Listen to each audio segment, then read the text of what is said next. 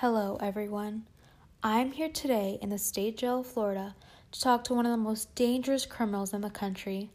Momentarily, we will be hearing his words and what he has to say for himself after being convicted for being a serial killer.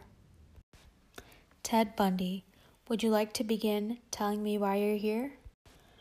I've been accused of raping, torturing, and murdering more than 30 women.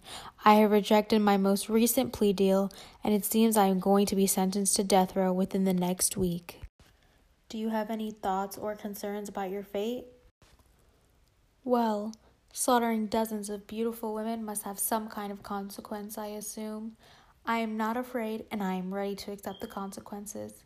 Although I've killed, raped, and tortured more than dozens of women in the last few years, I find pride in making people suffer. Have you had any diagnosis since you've been here? I have been diagnosed with manic depression, and my lawyer, John Henry Brown, believes this is the reason why I committed these crimes. I've strangled and beat my victims with a metal bar while they pleaded for their life and felt no mercy. My lack of remorse has been blamed on my diagnosis. Is there any particular reason for why you personally believe these girls deserve their fate? If they got in my car and accepted my offer, they deserved what happened to them.